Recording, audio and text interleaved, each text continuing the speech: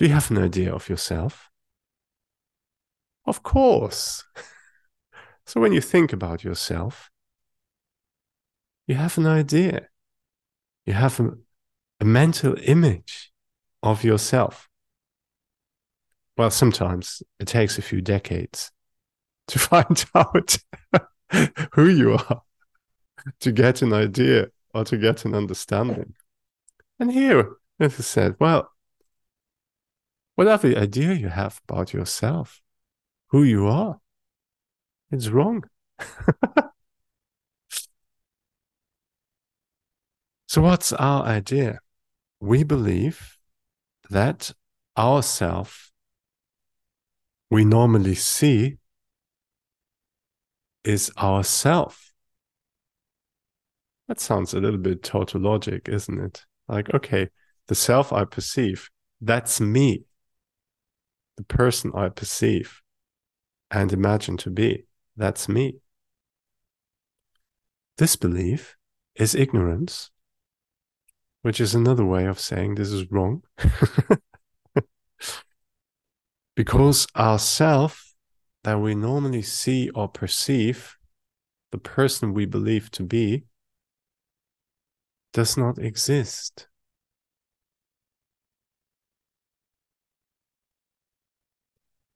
This will be explained in detail below.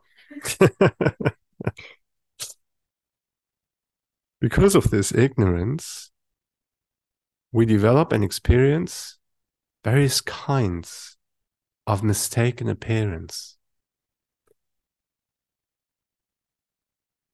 mistaken perception of ourself. And because of this, we experience various kinds of suffering and problems as hallucinations throughout this life and in life after life endlessly. So sometimes Venerable Geshe, he elaborates this point a little bit, and he says normally we mistake our body for ourself, and then when we see our body, we believe we see ourselves. And when our body is sick, for example, we believe I am sick and we feel bad. And in the same way, our mind, when we perceive our mind, our thoughts, our feelings, our intentions, etc., we mistakenly believe this to be ourself. And when our mind then is unhappy, we believe I am unhappy, but it's a mistake. So our great opportunity is to recognize that and then to stop this mistake. It's not our fault. We don't need to feel bad about it. It's just like a mistake of the mind. On the other hand, if we identify ourselves as a mere appearance that is not other than the emptiness of all phenomena, the mere absence of all phenomena that we normally perceive, our mistaken appearance will reduce and finally cease completely. Then we will experience the supreme happiness of nirvana or enlightenment. Okay, so that's the way to attain enlightenment, is to purify our mistaken appearances, the mistaken appearances of ourself in the first place. So what's a mere appearance? So an example for mere appearance is the appearance of yourself that you see in the mirror. You know, when you see yourself in the mirror, you realize, please say yes, that you're not in the mirror. Okay.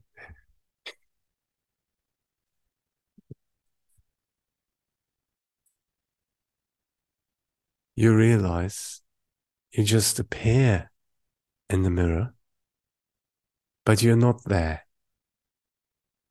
You know, sometimes, like in the past, I had to deal with people suffering from dementia, and sometimes they wouldn't recognize themselves in the mirror. So they thought, and they couldn't recognize themselves appearing in the mirror. So I once witnessed that, like a person seeing somebody, well, seeing herself in the mirror and not believing this was an appearance and not realizing that was herself, but believing there's a stranger in the room, you know? So basically, maybe ignorance is some very subtle sort of dementia. So this is a mistake our mind is doing. It's like we're perceiving a mere appearance and we believe there's somebody actually there. That person who's got such a hard life, you know? That person who's treated badly by life. That person who's getting old, getting sick, and going to die. That me, myself. Okay. So that's the meaning of mere appearance. Okay. That's all theory. Okay. Our point is, or our job is, to realize that myself, that sometimes feels happy, sometimes feels not so happy, you know, sometimes feels hurt, sometimes feels proud, that this self is no more than a mere appearance, like as if in a mirror. So our job is to realize this. And so this realization is actually helping us. You know, that person in the mirror doesn't have any problem, you know, because it's just appearing. It's just appearing. So what does it mean to realize something? Um,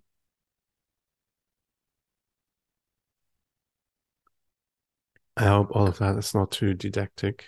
Didactic, you say? Like in school? But maybe it is. Sorry. I'm a German, so that's my way.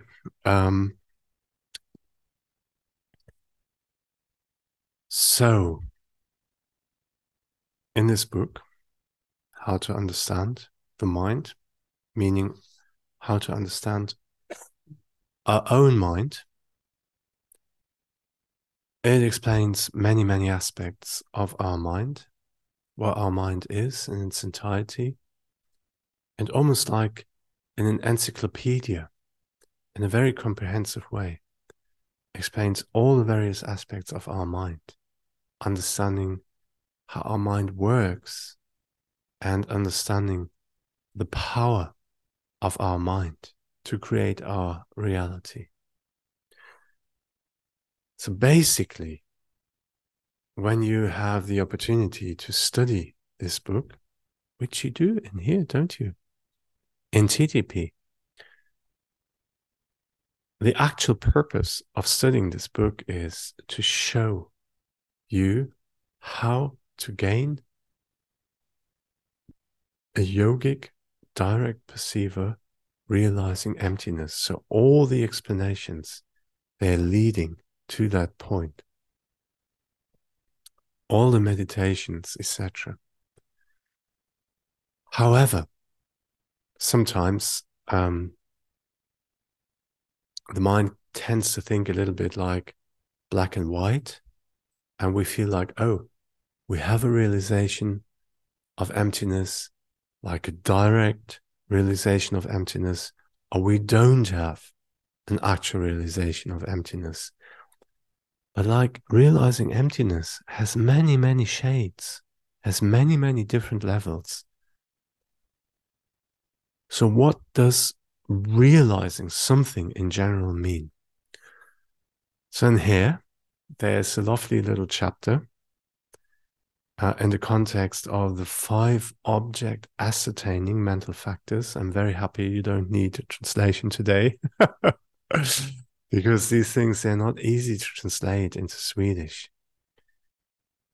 And one of these object ascertaining mental factors is called firm apprehension. To apprehend something means to understand something, right? Jangnam, you're a native speaker, and William, to mentally apprehend something, to get hold of something, to get it, to understand it. Firm apprehension means to understand something firmly or clearly. The definition of firm apprehension is a mental factor, okay, that makes its primary mind apprehend its objects firmly. This mental factor is present in all realizations, whether spiritual or non-spiritual. You know, for example, an example of a non-spiritual realization is when I perceive this microphone and my mind is engaged with this microphone, watching it, observing it, and thinking, hold on, this is a microphone. Okay. So if that understanding is very feeble, superficial, I think it's a microphone, you know, it's not firm. Firm apprehension is to understand something clearly in a more decisive way. I mean, this is a microphone, isn't it? Of course it is. So when we have understood something very clearly, beyond doubt, with a sense of conviction, then we have realized this is a microphone.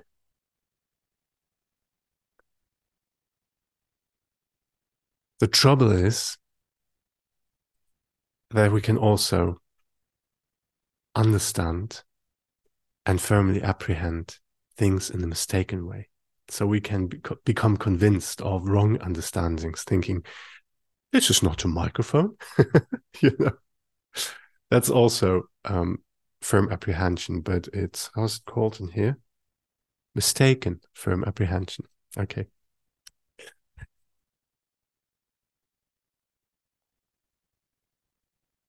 So firm apprehension is present in all realizations. Realization, spiritual realization, realization in general means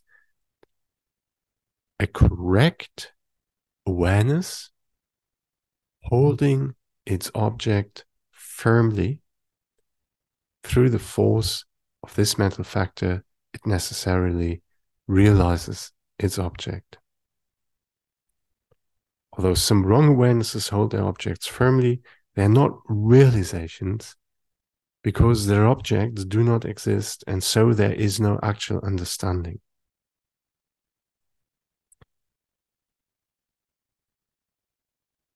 So,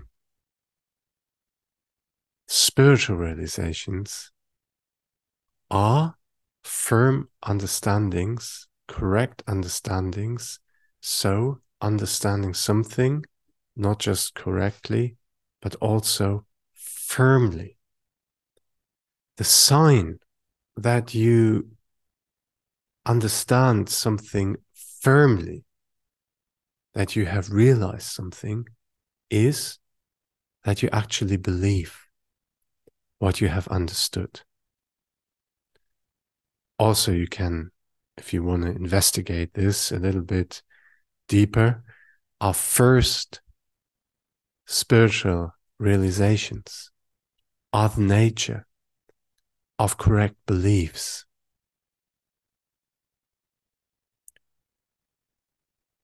So there are different ways of believing.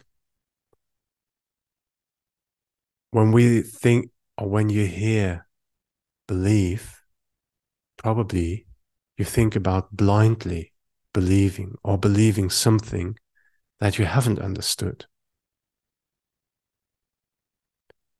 However, qualified believing is believing something, realizing something that you have understood. So, our job, and that's the purpose of having Dharma centers, study programs, meditation programs, teachers, Sangha communities, our job is to transform the understandings that we have already. So many spiritual understandings into correct beliefs, believing what we have understood. For example, if you go through the prayers of the stages of the path, so there are many, many understandings included in this prayer of, I don't know,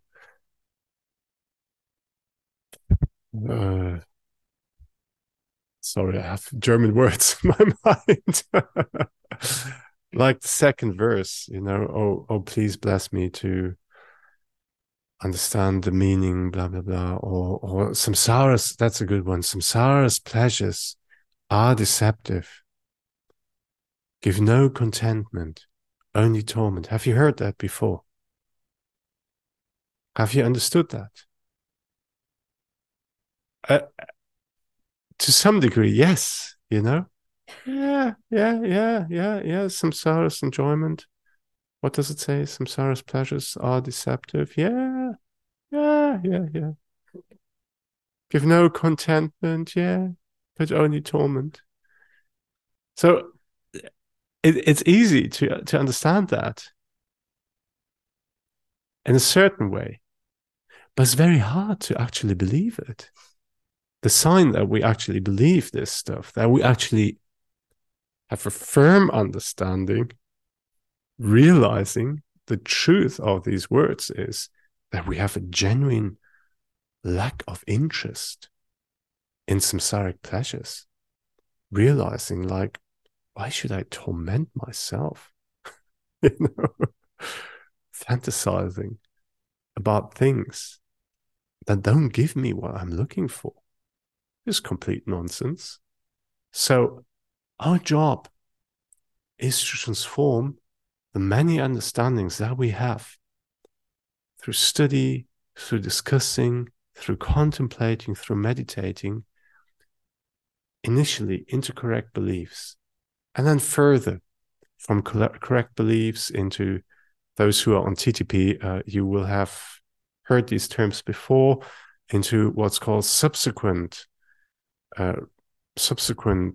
cognizers, into valid minds, and further then down into, how's it called, direct perceivers, etc., etc. But our job at the beginning of our journey is to transform our understanding of emptiness into an actual belief, believing that the things we normally see do not actually exist. Deepen our understanding of emptiness in a way that we actually begin to trust or to believe this understanding, not believing Buddha blindly, not thinking, oh yeah, Buddha has said the things we normally see, they don't exist. Like we can tell this to ourselves a million times, but it won't change anything in our life. However, if we engage our mind with this knowledge and we begin to believe what we know, then it's going to really change our mind. It's going to really change our intentions. It's going to really change our life.